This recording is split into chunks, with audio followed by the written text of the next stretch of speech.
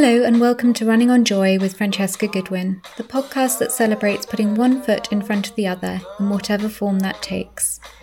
This is a podcast that explores how we can live in a more connected, creative and compassionate manner for the benefit of our communities, our planet and our own mental and physical health. I'm your host Francesca Goodwin, and every week I'll be asking a new interviewee what joy means to them. Running on Joy is ad-free, but if you enjoy the show, please do take a moment to leave a review and give feedback wherever you listen to your podcasts. You might also consider supporting the work of Running on Joy guest Dan Lawson through Rubbish Shoes and Rerun Clothing to end the cycle of wastage in the sports clothing and footwear industries. Follow at Rubbish Shoes and at rerun.clothing on Instagram for further information. Taught how to compromise. You'll enter as a hero, but leave a fool behind.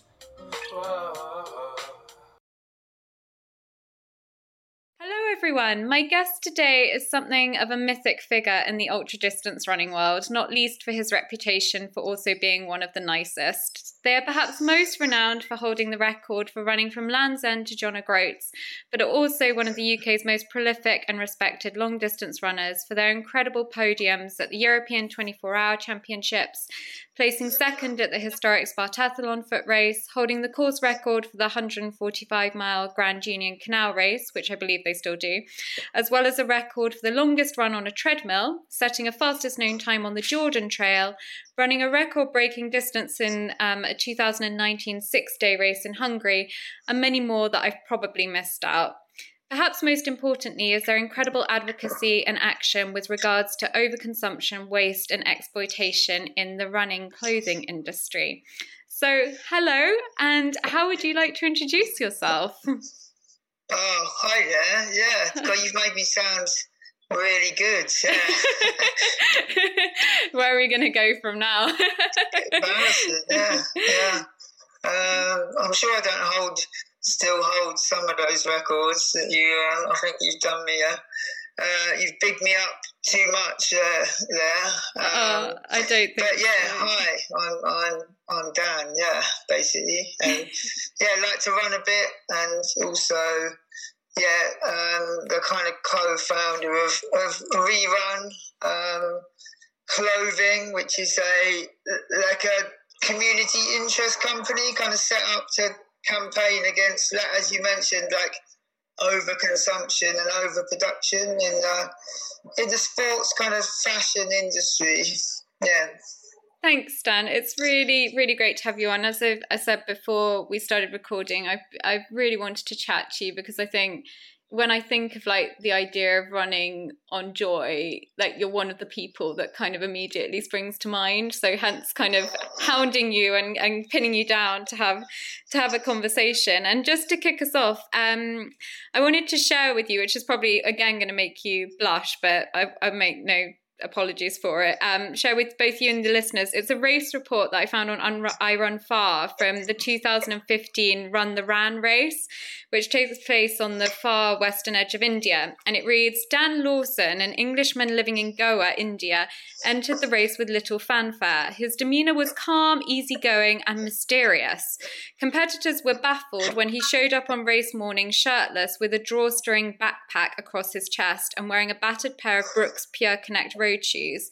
Dan was completely unfazed by any of the difficulties encountered in the race. He moved easily over the rough terrain, took very little water or food, and completed the 100+ miles in 24 hours, 6 minutes.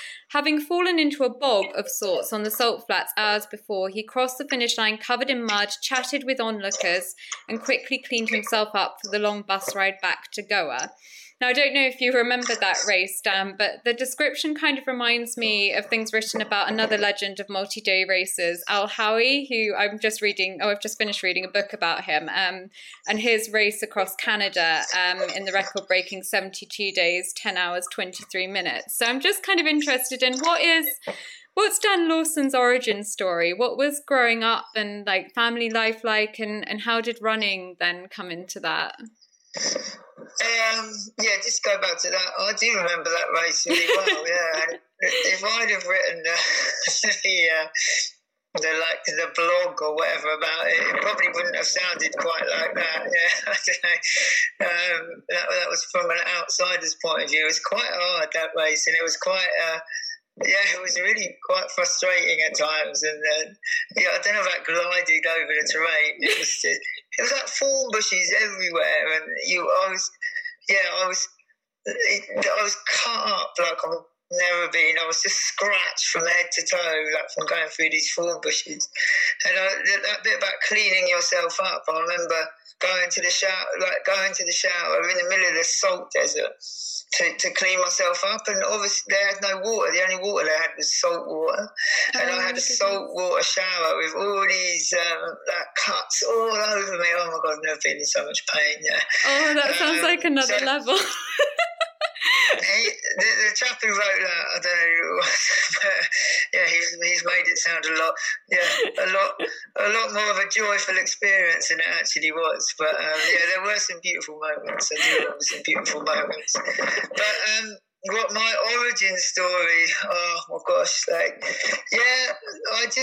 ran a lot when I was younger. Actually, we were having this conversation earlier, just before you started recording, about seals, weren't we? Yeah, we were. And actually, there's a connection. Yeah, we run a race together. Yeah, where we had to leapfrog seals. Yeah, but it was particularly special for me to see seals, because the reason I got into running is because I was kind of like obsessed with seals when I was younger. This is going somewhere, trust me. Okay. And, I had this adopted seal from the Cornish Seal Sanctuary, so I just used to run like every other weekend and like raise money to send to the seal sanctuary, to send for its fish or whatever, for its food. So that's how that's how I got into running. I just started running like local 10Ks and stuff, and like I must have been, I don't know, like 10 or something, but I started like doing okay in them. Like I'd finished quite high up, even like at 10, like against adults and stuff. So yeah, that's kind of how I got into it. Basically, I enjoyed it. Do you know what I mean? I found something I enjoyed doing, so I kind of carried on doing it.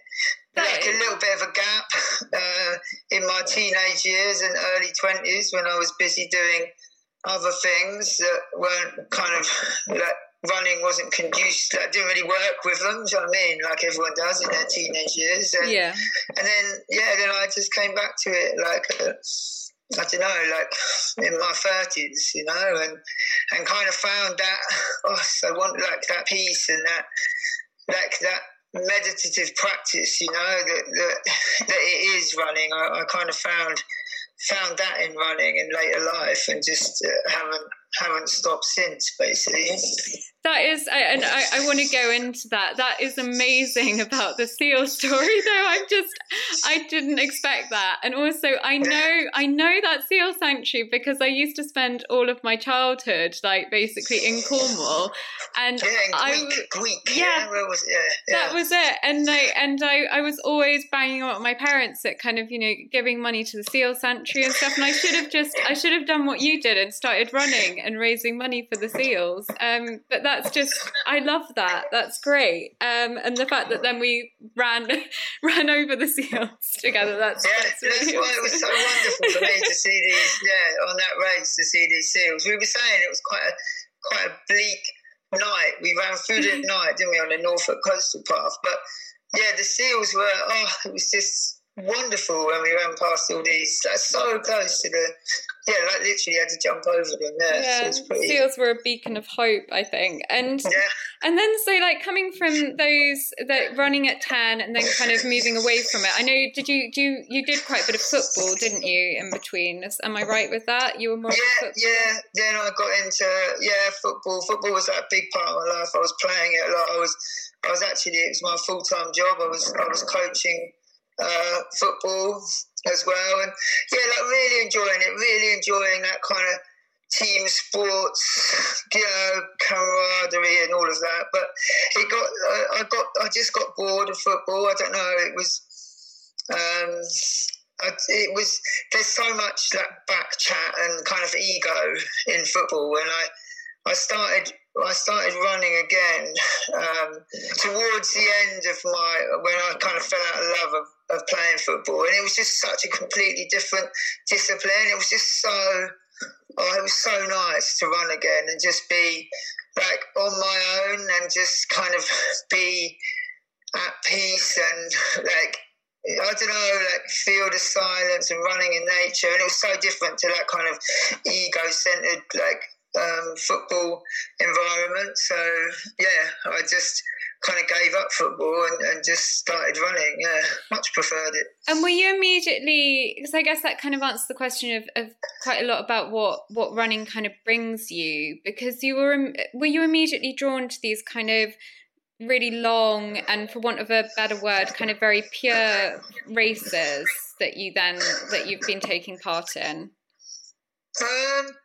I don't know, like, I think I just kind of fell into the world of ultra running. Again, it was, so I was raising money for this little football project I started in Goa in India. Mm-hmm. And so I just said, I found this 50-mile race.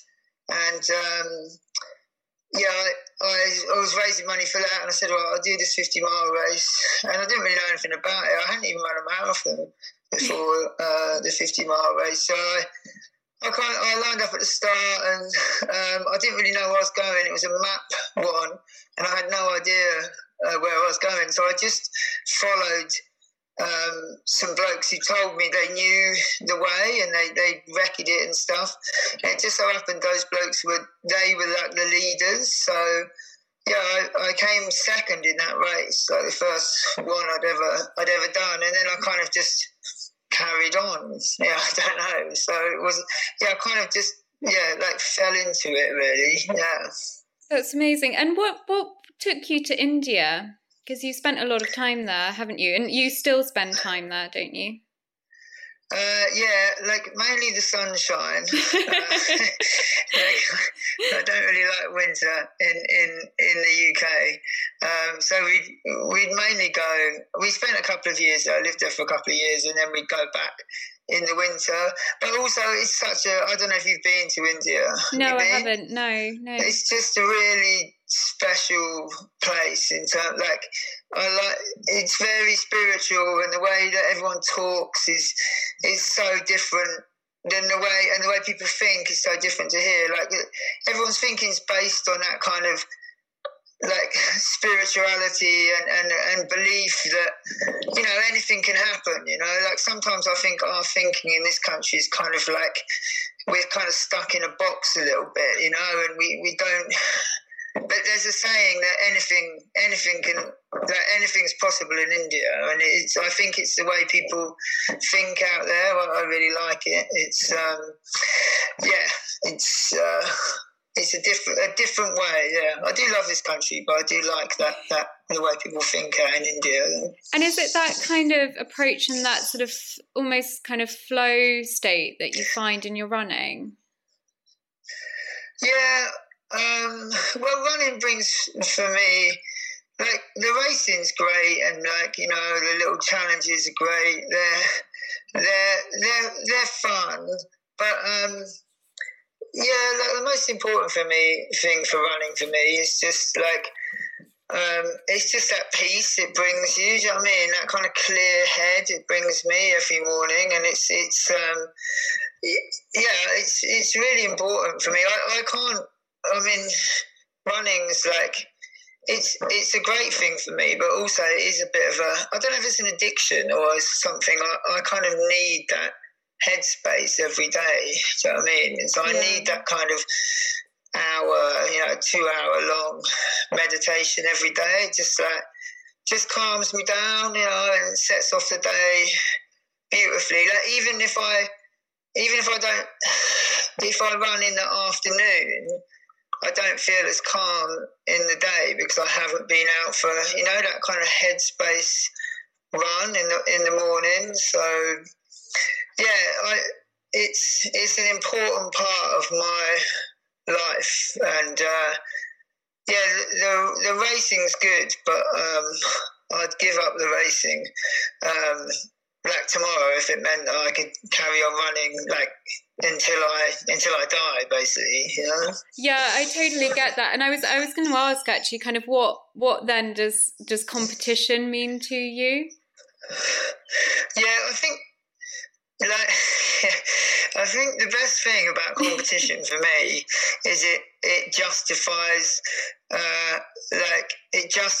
the amount of time I spend running, you know, so I can call it training, you know, I can call my running training, when really it's more like just I don't know if you call it selfish, but it's like my time on my own, do you know what I mean? And my kind of you know, it's my time to disconnect from the world, from, you know, all different things. Like, so if I say I've got a race in a few months, and I say I'm going out training, it's kind of I don't know, it's acceptable. I can miss a bit of time at rerun because I've got to go out training, or Charlotte can go and pick up our granddaughter rather than me because I've got to go out training.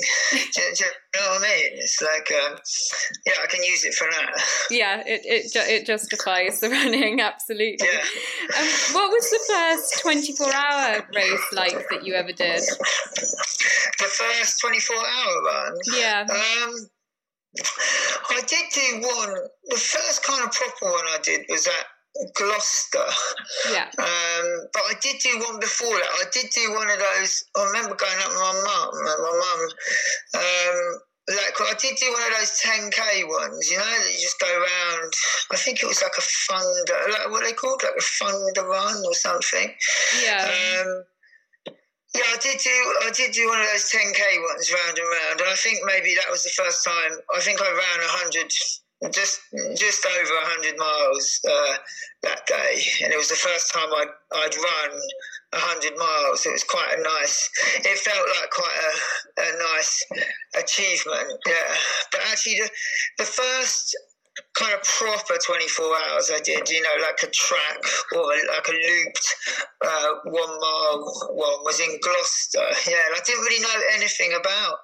I didn't even know it was a thing. And yeah, I turned up and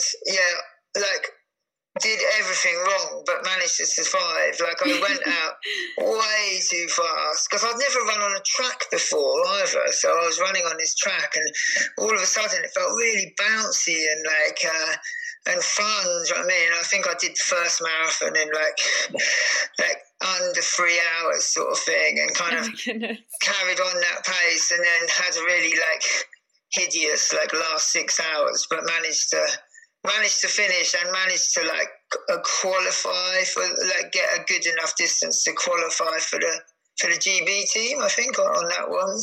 That's a pretty awesome hanging on. Well, it was hanging on. It was honestly. Yeah. But then you kept going back for more after that. So. Yes, but have you done a 24? Have you done one? No, so I was signed up to do Gloucester this summer, but I've got dodgy arthritis and it flared up, so I was pretty gutted. It was the same one that Robbie was going to be. It was really hot, wasn't it? I was there watching Robbie. Yeah. Yeah, so you would have thrived. You would have thrived, but I'm not. I was kind of secretly one of those things where I was like, oh damn, I can't do it, but I might have got fried. Yeah, it's such a. I talk about it a lot, but I think that I've got such a love-hate relationship with that race. It's just, for me, it's like the ultimate ultra race, the kind of track or small looped 24-hour. It's just it should be so easy, but it's so hard. Yeah. And it's really, really hard to be consistent at it as well. And it's just it's so much more, I think, of any ultra. It's a mental challenge than anything else. So yeah, I just keep going back to them. I don't know. I don't know what it is. There's something about that race that kind of draws you back in. Do you know what I mean? You can't kind of walk away from it. You always want to go back and try another one, you know?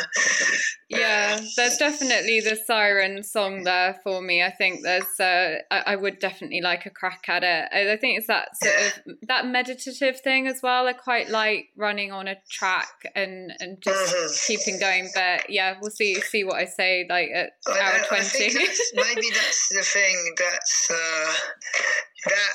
Yeah, the meditative thing is such a, because that's the aim, isn't it? To get in that state. Like it should be.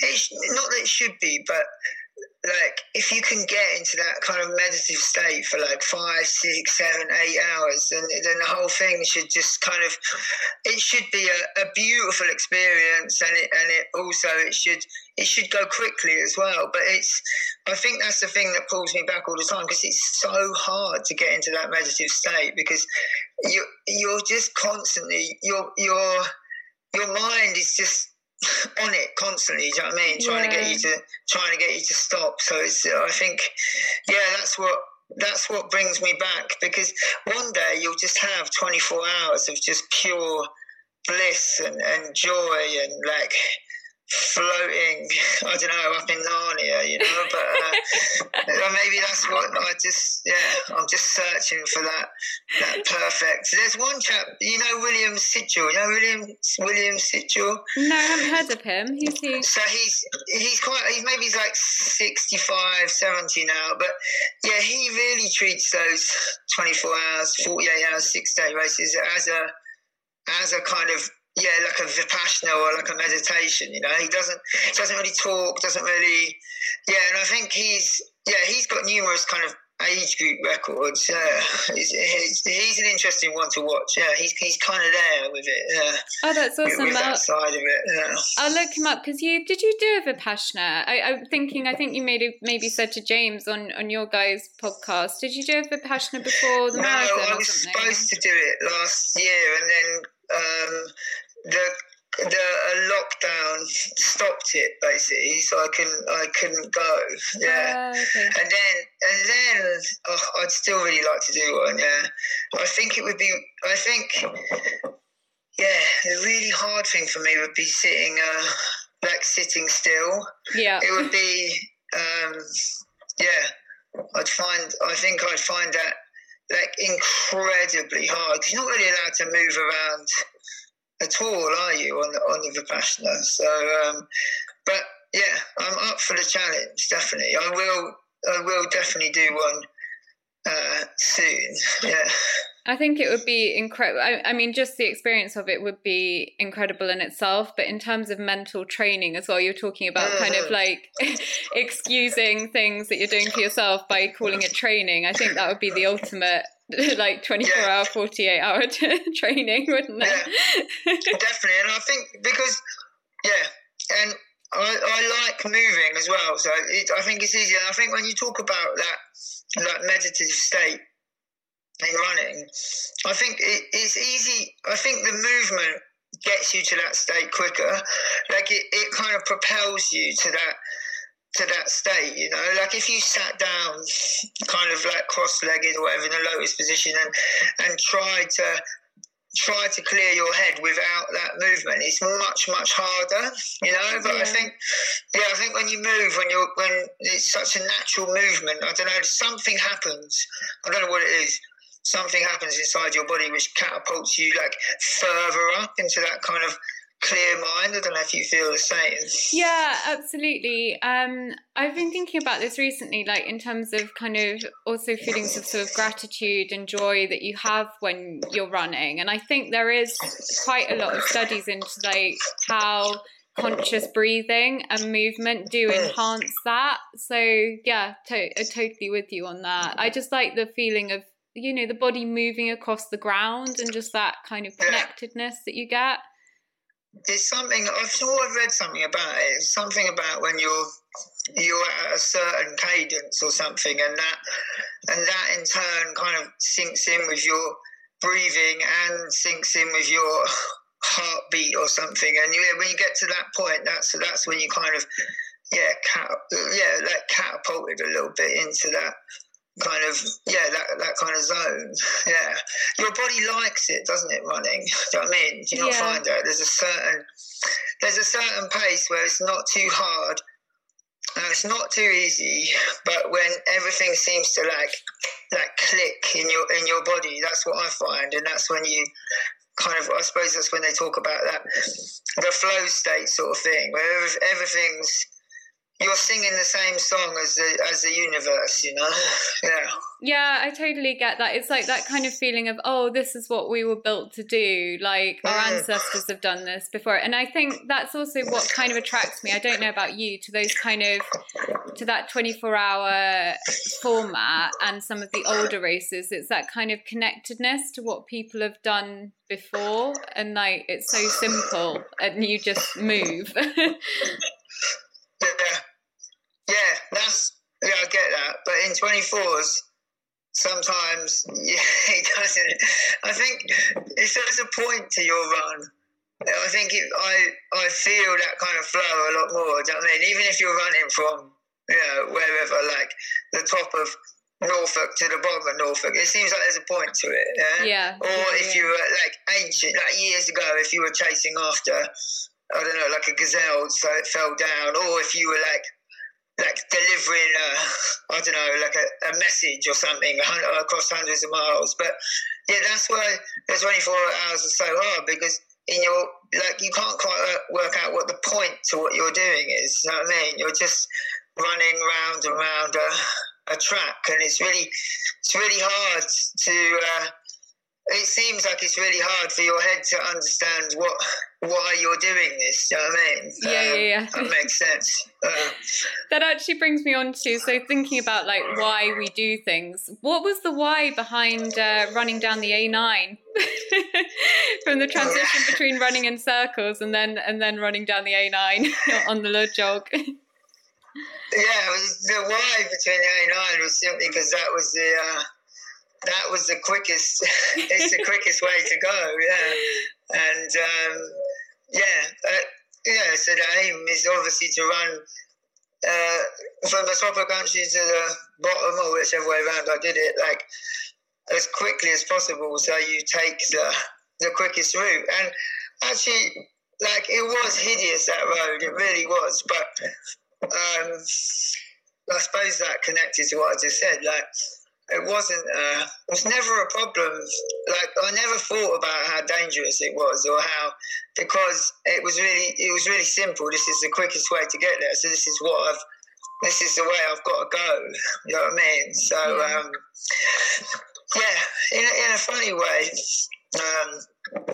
I quite like dual carriageway running. It's all right. So, Dan, can we just go back on that one? Can we take that as you like dual carriageway running? Yeah, I don't mind it. It's made me very.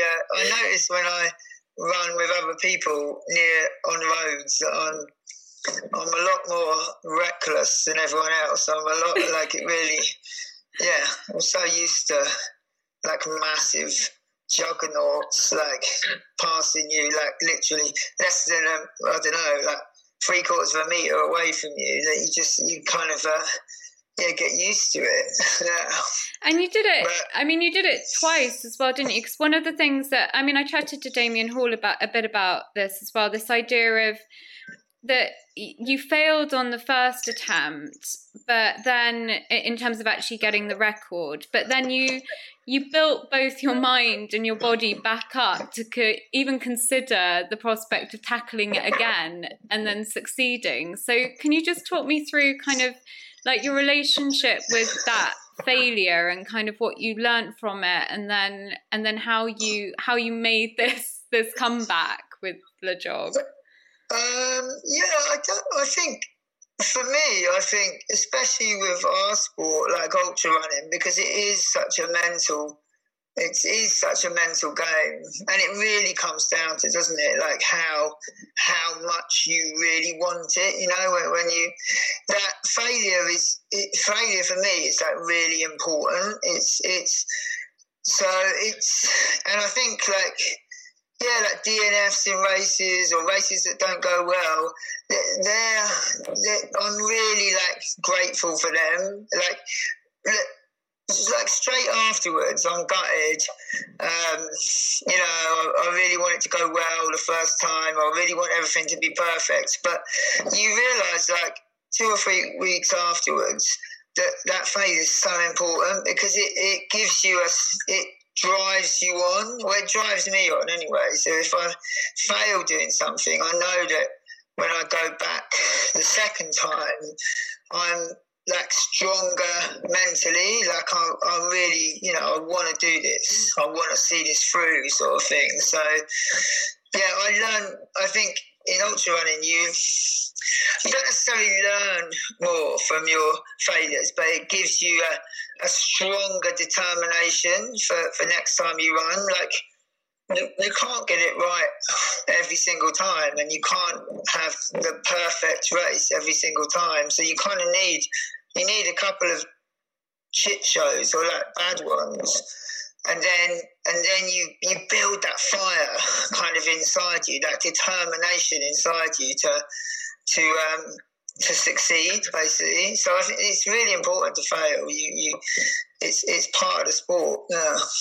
Yeah, and I think, I mean, with all of the things that you do, I feel that you really embody that idea of kind of relentless forward motion. And I guess what you're saying is that kind of like everything that happens then goes into feeding that forward progress. And how is it that you kind of, when you're doing these things, how is it that you mentally and physically keep going? Is there like things that you say to yourself, or is it just a case of just keep moving? Yeah, I listened to this actually. I really like this thing that I heard a while ago. I can't remember what ultra runner said it, but it really makes sense, and it really resonates when I'm running. That it's really important, like, to not listen in the middle of a race. Like, don't pay any attention to your current self, because you come up with all these like the person you are or your thoughts in that moment. You come up with all these ideas, don't you, to stop and, I'm tired, I might just walk, or I'll just sit down here, or my stomach's not well, maybe I should stop for a bit. So your current self has all these things, but try to project yourself forward and just, like, all the decisions you make them from your future self, if that makes sense. Yeah. Because you just listen to your future self, because your future self will be saying, "Oh, come on, man, you're not that tired. You're all right. You're just, you've been running for 80 miles. Your legs hurt. It's as simple as that. Just grit your teeth and just keep running, and everything will be all right." So you try and let the decisions you make be made by your future self rather than your kind of in the moment self, if that makes sense. Yeah, absolutely. I love that. I'm gonna take that, I think, because it's also that kind of, so projecting yourself forward, you can then you can see that moment and connect to it, and that feeling of continuity. And you can even project yourself back as well, because your like past self will always, like, before a race, you always back yourself, don't you? You're like, all right, this is going to be all right. I'm going to be strong. When, like, you have that kind of self-talk, like, all right, when it gets hard, I'm just going to, I'm just going to keep on going. And so you have that kind of self-talk before, so you can listen to your, like, before self or your future self, but just don't listen to that voice in your current self, because it's never saying the right things. Never, ever, ever. No. Yeah, absolutely. I also got I rewatched Dave McFarlane's Breaking 10 film, which is available to stream on Vimeo, and I recommend that everyone does. But I think watching that again, it really did bring out, particularly in the case of sort of Charlotte and Robbie Britton, that there was a real team effort that went into that, and their relationship with you and reading you and their support of you. What did their involvement mean for you on that effort? Oh man, it's everything. Yeah, like I can't. Yeah, I'm so lucky to have such a brilliant team and just friends and just people I really love around me. You know, the jog. Charlotte was there, Robbie was there, Mick was there, Richard Brown was there, and you can't, ultra running is not, it seems on the face, doesn't it, it's a solitary sport, it's just, you're just running on your own, but it really isn't, you know, it's, you have to have a really great team around you, and people that really, I'm so lucky that Robbie, Charlotte, Mick, they know me as well, you know. It's almost like you don't have to say things. They can just sense my energy when my energy changes, and they can work things out from that. So they know if I Robbie or Charlotte, they'll know if when I'm running the jog whether I need someone running with me, but they'll also know when just to leave me alone and just not really even talk to me, just sort of, so just those little things, and it makes such a difference.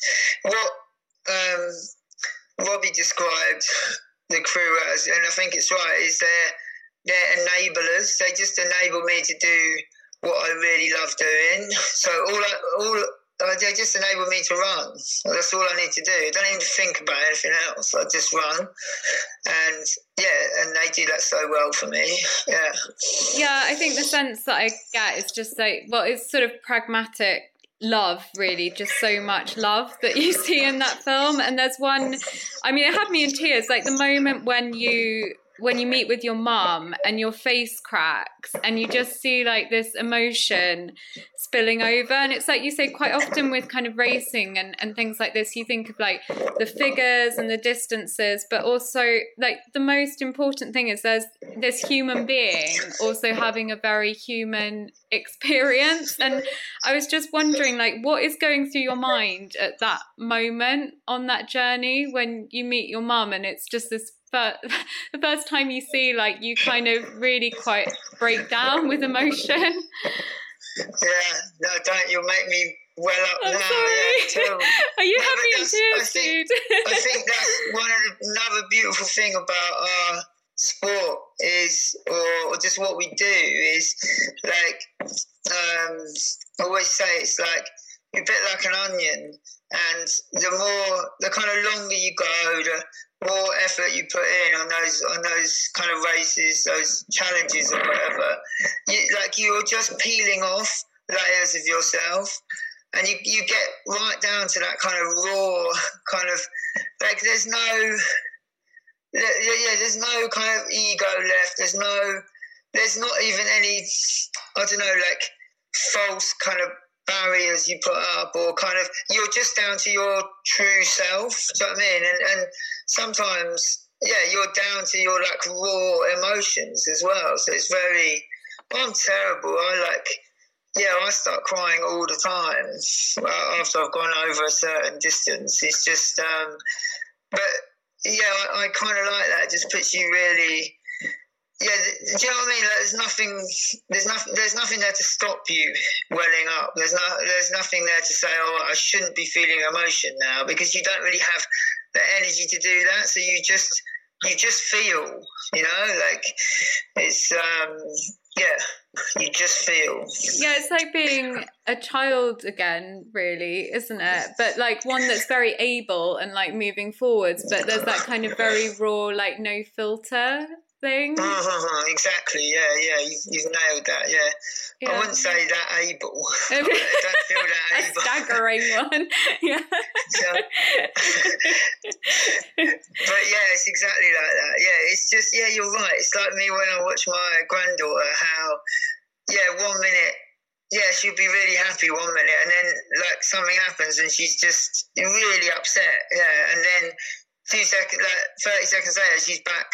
She's forgotten about it and she's all right again. Yeah, it is that kind of like your soul's open. Do you know what I mean? Like it's not protected. It's like it's open, and I think it's open for your emotions to let out, but also you're really open to, like, you can feel, like when you talk about the support crew, like you can feel that love and that care, that you can really sense it. And it's a really beautiful, thing. And so you're open both ways, to receive and to kind of let your emotions out.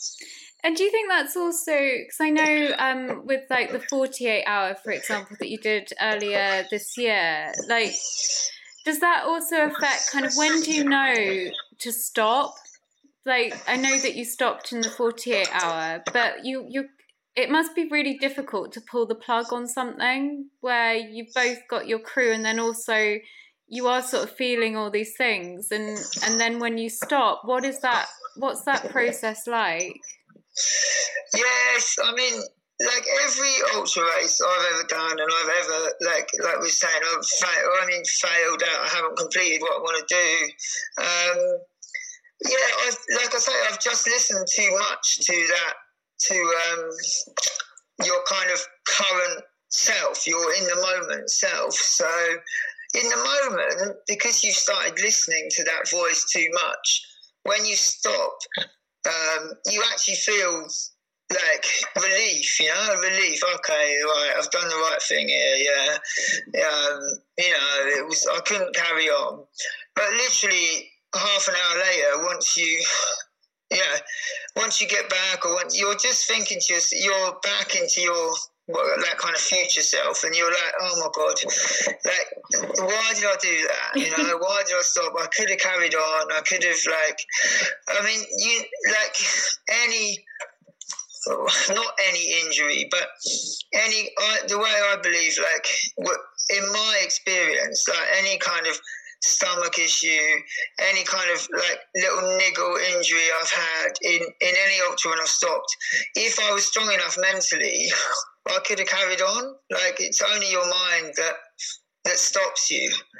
And in the moment you just let that talk get too loud, and you listen to it. But always afterwards you say to yourself, like, why?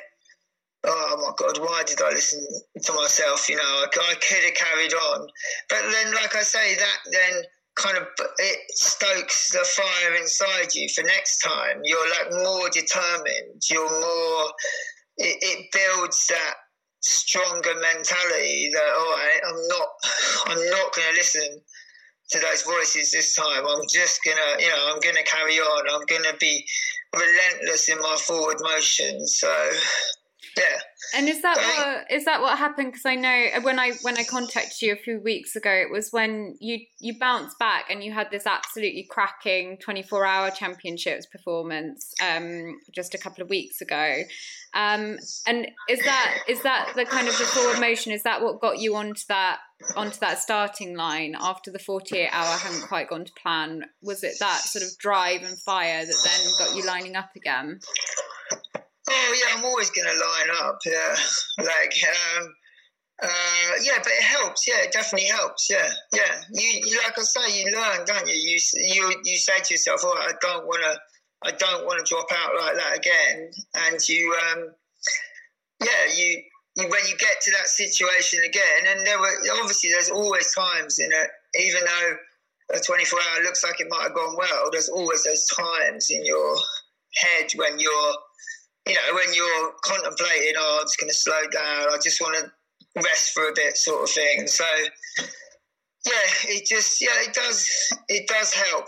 And also, I must mention that Robbie Britton, who coaches me, did have me in like a good, physically I felt good as well, so that always helps. But, I was determined, and I think the last 24-hour I did, which was a few years ago, because there hadn't been many 24-hour races for a while, didn't go particularly well as well. I think my last hour, I was, I wasn't in a good way. So, that kind of fueled that desire to make sure this one, went well as well.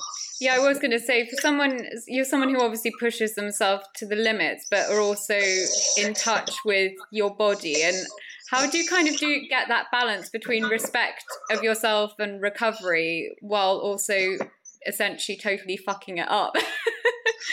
Yeah, I don't know if I do. I think I'd be lying if I said that I did. And although like a lot of me, I love, like, when we talk about that meditative side of running and that kind of joy it brings you. I do also like really hurting myself as well, and like I've said it before, I said it to Damien, like it is basically a form of like acceptable self-harm in society, because that's essentially what we're doing. And I do quite like that feeling of like a broken body, you know, like for the week, for, you know, the day after, a week after an ultra. But I don't know why, but maybe that's something I need to talk to a therapist about. But yeah, but I don't think I do look after my body that well in terms of, and I will start running with a broken body as well, like straight after. But yeah. Yeah, maybe we'll move on to brighter things and just going back to the positives of the 24-hour that you ran. You came fourth, didn't you? Was it fourth overall? Fifth. That was it. Yeah, I was following your dot and that kind of weird live stream where you see people running past every so often, and then another one. And what was it like there? It seemed like the kind of atmosphere was quite electric, and with Sorokin breaking his own world record. What was the experience like? Yeah, it was great. I mean, it's just it's funny when you're in 24, because you Alexander Sorokin, like, you're in the race with him, but then you are just in your own personal race as well, like until the last kind of hour or so, or 2 hours, when you might be chasing someone down or something. But the thing, I mean, I really love those 24-hour championships, because for me it's like it's just, I mean, I haven't been to loads, but maybe I've been to 5 or 6 now, and it's just a real lovely reunion of ultra runners. So the European one's great, and then the world one's even better, because you just see like friends, you know. And the best thing about the 24-hour runs is you're constantly seeing everyone, you know. It's not like you go off on a trail race and you don't see anyone for 20 hours. Mm-hmm. Like there was like 3 switchbacks, so you're always kind of like seeing people, like cheering people on, high-fiving people, and it is. It's such a nice atmosphere, isn't it? I mean, yeah, ultra runners are great people, aren't they? I don't think I've ever met one that isn't. So it's just really nice to be out there and kind of like cheering, egging each other on, sort of thing. Like all of your kind of friends from all over the world. Yeah, it's like a real pleasure, grateful to be there, sort of thing. And do you see kind of like, where do you see the future of kind of 24-hour and multi-day racing? Because it is quite a niche of a niche, isn't it? It is, yeah. It's a massive niche. I always like reminding everyone of that as well when we're running it as well. This is super niche, you know what I mean? And like, I don't know, I mean, it's amazing. The future of the sport is amazing. Like the leap that the sport has made in the last few years is crazy. But I think like it's just not sexy, is it? It's not like trail running. You can see like how that's really attractive to watch, and how it's kind of like you get your superstars, but running around a 1 kilometre loop in like the dead end, one of the dead end ghettos of Verona, with like tipped old mattresses and like around. It's just not as sexy. So I don't know where. But the good thing is about the 24-hour running sport is that Alexander he's pushed it a bit more into the mainstream. Like, I was just working at the London Marathon Expo, and lots of people I spoke to knew about that race in Verona because they'd read about Alex's his feats, and the world record. So maybe it will get I don't know, maybe it will get a bit more press, or a bit more, what's the word, like notoriety, because Alex Oregon he's got to be like the greatest, if not one of the three, greatest athletes at the moment on this world. I mean, he's amazing, yeah, and he doesn't really get the kudos he deserves. Like he's phenomenal. I mean, what an athlete, Yeah, I mean, it is sort of out of this world, really, and completely unbelievable. I mean, I just don't begin to understand how he does it, but yeah. Which is really the thing is, I've seen him do it so many times now that it's just normal as well. So it's not mind blowing anymore. It's just normal, and I think that's the same. I think that's what helps, that and the like carbon plated shoes. But I think that's what helps progress the 24-hour running sport, because everyone who runs with Alex or watches him, it just seems normal now. So those distances seem achievable, like to someone else, or not his distances, but 300k seems achievable now because Alex just makes it look so normal. So yeah. But then I love that you're such a champion of like people like Richard Brown and Sandra Brown, and they're because Richard held the record before you for Le Jog, didn't he? And there's also this just kind of this lineage of those long distances and that kind of grit and resilience. And a lot of that is also kind of the multi-day with the walking as well. And actually, I really like that you're a champion of that heritage. Yeah, there's so many great athletes from that kind of era in ultra running, and like much better athletes than we are today. Like we have so much help in terms of like shoes, like lightweight kit and nutrition, like crazy nutrition that we can take. And Richard and Don Ritchie and Sandra and Hilary Walker and like all of these athletes, their distances aren't too dissimilar to what we're doing today, and they were doing it in like Dunlop green flashes and eating a cheese sandwich. You know what I mean? It's like they really are, like amazing athletes and ultra running back, like the 80s, 90s. Yeah, we had so many great athletes. And they're brilliant, and they're still so involved in the sport as well. And they give back so much to the sport that it's just brilliant. Yeah, it's really awesome. And I'm also glad that you kind of brought it back to this kind of this sort of stripped back style of racing, because I just wanted to, if you've got time, just to kind of do a plug for Rerun and what it's about, and the kind of messages that you want people to take away from it.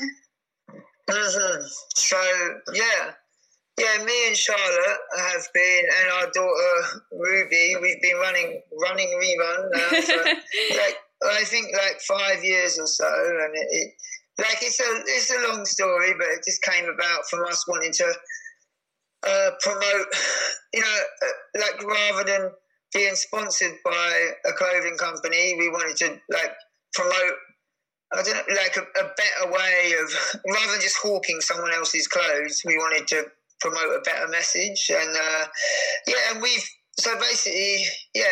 what we campaign against is basically fast fashion within the kind of functional running industry. Like, running clothes should just be for running, and we should just use them functionally, use trainers until we really can't use them anymore. Like, use a t-shirt until it doesn't function as a running t-shirt anymore, not just because the colour doesn't look so good, or it's or there's a tiny stain on the front.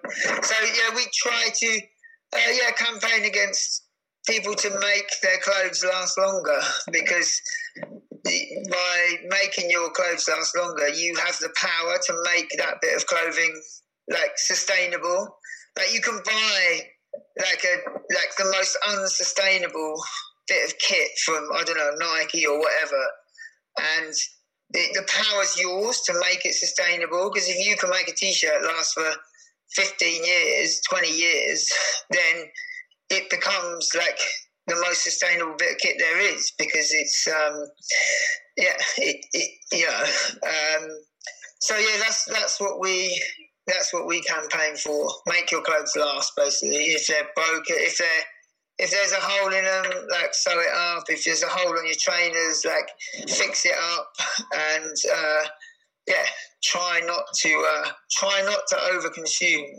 And then if they do need, and are you still running your online shop as well? If people, obviously the key messages we are, don't but buy, we're just about, actually, as like today, we've had to move. Our plan was only to be open for 5 years for Rerun anyway. Mm-hmm. So, and what we've learned, so we take a lot of people's unwanted running clothes, and then we'd sell them on like secondhand, or we'd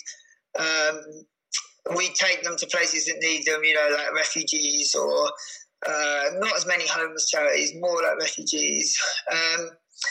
But what we found is, while we were taking people's unwanted running clothes, we're kind of just another cog in the machine, because we're taking unwanted running clothes off people that they're perfectly fine. Like, we're almost condoning buy something, wear it for a year, give it to us, buy something new. Yeah. So we're completely stopping that side of it, because if we want to be truly aligned with our message of, like, make your clothes last as long as possible, which is the most sustainable thing you can do, then being an outlet for people to give us their perfectly good running clothes it's like works against that message. So yeah, we're stopping that side of it, and we're just going to campaign for people to make their clothes last longer. Yeah, simple as that. That makes sense. And is that the same with kind of your relationship with race directors? Because I know you used to take quite a lot of t-shirts and stuff from, which is one of the biggest wastes, isn't it? With unwanted t-shirts. Yeah. I mean, we stopped taking t-shirts off race organisers a while ago. Yeah, because it became such an easy avenue for them to, like, they create this waste, and then they could give it to us. And we even see, like, on certain people's, like, race organisers' websites, that under their sustainability pages, we donate all our t-shirts to Rerun Clothing, and they're making it out like it's a good thing, like it's a sustainable thing, and it really isn't. Like, you're creating so much waste, and then you're just giving us this problem. So yeah, even a couple of years ago, we just wanted. Yeah, we stopped doing that for race organisers. We've helped them try and find places for their t-shirts to go. But until they understand that it's waste that they're creating, those t-shirts, I don't think they'll change the way that they, you know, set up and organise their races, and they'll change the kind of the practice of giving out free t-shirts. Yeah, no, that makes complete sense. And I know, because I spoke to Damien last week, and he sort of said that the most important thing that people can do is to speak out. So is that that's what you're doing now, rather than the kind of practical side of the upcycling of things? Yeah, I'm still so. Yeah, what we're still going to do is we still have, I mean, race t-shirts are the two biggest streams of waste, I think, in the running industry are from what our experience from taking all these clothes is race t-shirts, and then also the end of life shoes. Yeah. So the end of life, there really isn't a solution for end of life trainers at the moment in the UK. Worldwide, even, there really isn't a solution. So those shoes that have completely gone, that aren't fit enough to be worn, to be given as kind of emergency clothing to refugees and stuff. There really is nothing. There's just nothing. The two options are landfill or they're burnt, they're incinerated, and some of the power from the burning of those trainers is taken, and that comes under kind of like, it's called recycling, but it's the emissions that come from that burning, it makes it like slightly, like minimally, like really like 0.0 whatever 1% better than actually putting in landfill. So what we will do is we've got tons of, we've got lots of ton bags of trainers, and we're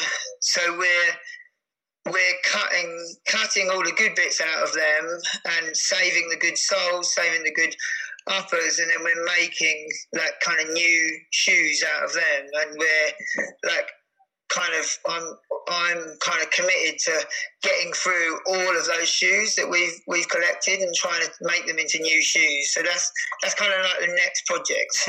Oh, that's awesome. Yeah, I've seen some of the kind of quite 80s vibe recycled shoes on your Instagram. Are those what you're talking about? Yeah, we call them like rubbish shoes because they are rubbish. Yeah, that's what they are. They're literally taken out of the rubbish bin. So yeah, so that's, I think when we've made all of those end of life shoes into new shoes, and when we found people like to wear those shoes as well, I think we feel like rerun. Like we're happy. Like we've always been really anal about like nothing. Like we've held on to things that like those trainers because we know that there's no solution, and we kind of just hung on to them waiting for there to be a solution, but it doesn't look like there's going to be one anytime soon. So we try to create our own, basically. And do you think sort of like the future, because I know that Patagonia's just gone through their infrastructural change, and do you think that's also part of the future in terms of companies moving to be more tangibly sustainable? I mean, my thinking about like any company that really wants to be like, so we're talking about clothing companies, and in particular because that's what we work with. We talk about like the sports apparel industry and footwear industry.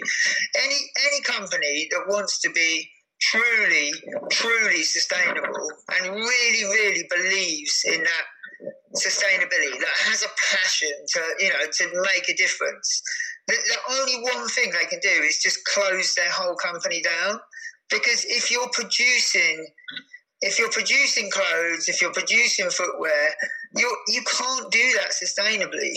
It's just, in this society where we live, in this, you can't do that sustainably. So I think like any clothing brand, any footwear brand that tells you about their sustainability policies and what they're trying to do, it's all just greenwashing. Because if you really believe, you just close it down. There's too many clothing brands. There's too many, like in this world. We don't need more, and we could do with like loads and loads fewer. So that for me is if you really believe in it, that's what you need to do. Yeah, and I think that's the kind of hard-hitting message, really, that people don't want to hear, but it needs to be said more. Absolutely. Yeah, I know. I mean, even I really love Killian, and Killian's New Normal. It's a good initiative. He's trying to make a difference, and but if you really want to make a difference, you don't start a new like another brand. Like stay where you are and try and like make that one better, or I don't know, but it's just we don't need more fashion. We've got far too much of it, and we've got so many piles and piles, hundreds of thousands of tons of clothes that we don't need, and they don't end up in this country. They end up in Africa. They end up in Asia. They end up in South America, and and they end up in landfill there. Just too much stuff. Thanks for sharing that, Dan, because as I say, I think that is a message that people need to hear and to see those. Thanks also for, posting photos of the stuff that you have at Rerun, because it is shocking, the piles and piles of stuff that you get. Yeah. And I know that we're kind of close for time, so I've just got just two more questions just before we wrap up. So, what's next for you in terms of your plans? What, in terms of running, or in terms of running and life, if you want, running and Rerun and yeah. So Rerun, like I say, I'm going to be making shoes. I've got a big pile of unwanted and ready for landfill shoes to give new life to. So that's what I'll be doing, which I'm really looking forward to, because I like the creativity of it. It's really, I find it's nice. It's good for the soul. And then, running wise, I'm just, I'm out every day, like always, finding that peace, finding that space and that stillness, I probably won't do anything long until the new year, sort of thing. So, training wise, I think I'll what's the word? Not ratchet back, but I'll do more faster stuff. I'll be doing like 5K, 10K, half marathon sort of stuff, to get my legs moving. A bit quicker. And is it going to be track races next year, or are you not sure yet? I'm down to run the 100-mile track race, one of the Centurion ones. Oh, cool! Yeah. And then I'd like to do either a 6-day or a 48-hour, and then maybe the world 24-hour championships, which are later on in the year. We'll just see. Awesome. See what crops up. And my final question, Dan, is what does joy mean to you? What does it? Joy means to me, it's like for me, it's like when everything's clicked. Like I said it earlier, like when you sing the same song as the universe, there's no separation between you and like the sky and the trees and the animals around, that kind of, I don't know, when you feel, is that even a word? Symbiosis. It's not a word, but you know what I mean? It's a word. Is it a word? Yeah. Living in a symbiotic relationship. Think it's you feel connection, with everything, and like good, like wholesome connection with everything around you. And that's what running, and especially like running in nature, that's what I feel so often with running. Oh, thank you, Dan. That's such a good place to end. And I'll say goodbye less formally in a second. But thank you so much for sharing this space, because when you have those conversations and you just feel like you're emerging from them, like, and so many like neurons in your brain have been sparked, and you just feel so much better for it. So thank you for giving. Well, thank you. Well, that's lovely. You picked me up on the end, and then you've done it at the start. And then, thank you. Then, well, you did. No, I've had fun. Thank you. Thanks so much, and good luck with everything over the winter. Cheers. We'll see what you're doing, see what you're up to next year. And everyone, I will put links to Rerun and Rubbish Shoes and all the fantastic things that you're doing there as well. Cheers, have a good day. Thanks, Dan. I'm so grateful to the community that is growing around the podcast, and if you've enjoyed today's episode, I would so appreciate if you can share it with your communities and help spread the message of support, perseverance and joy further. If you have any feedback or suggestions for future guests, you can find me on Instagram at running_on_joy. I'd love to hear from you.